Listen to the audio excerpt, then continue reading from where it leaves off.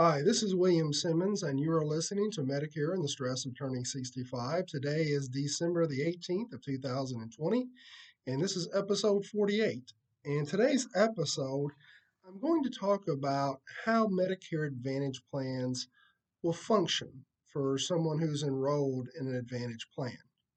Now, as I said before, Medicare Advantage plans are identified as Part C of Medicare. So if someone says, "What is Part C?" they're referring to Medicare Advantage plans. Now, when someone enrolls in an Advantage plan, they're going to get a card from that private insurance company. And they're going to use that card when they go to doctors or other providers. And they'll also give that card to the pharmacy where they have prescriptions filled. Now, from a practical perspective, a Medicare Advantage plan is going to have a similar feel to an employer plan. It's going to have specific copays for certain items. For example, if you go to your primary care doctor, you'll have a set copay. If you go to a specialist, a set copay. If you need an MRI, most of the time it's a set copay amount. However, it's also going to have co-insurance amounts for certain services. And this will kind of mirror original Medicare.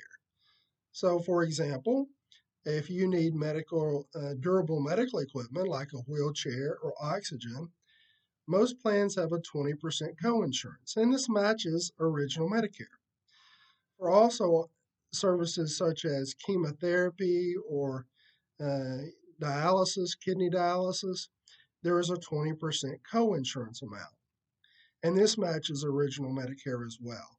So it's going to function similar to an employer type plan where you have a card and you have set copays.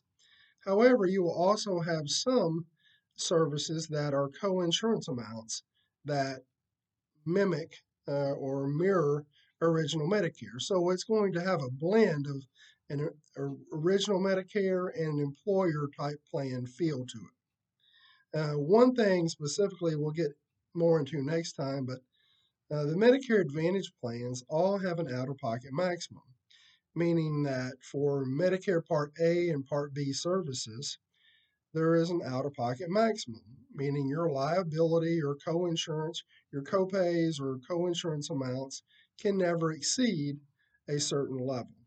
And I'm going to talk more about that next time. But just know that the Medicare Advantage plans, how they truly function, is going to feel similar to an employer plan with set copays and then for many services, and then for other services you'll have some co-insurance amounts, which usually 20%, and that kind of mirrors original Medicare. So that's all we have today. This is William Simmons with Medicare and the Stress of Turning 65.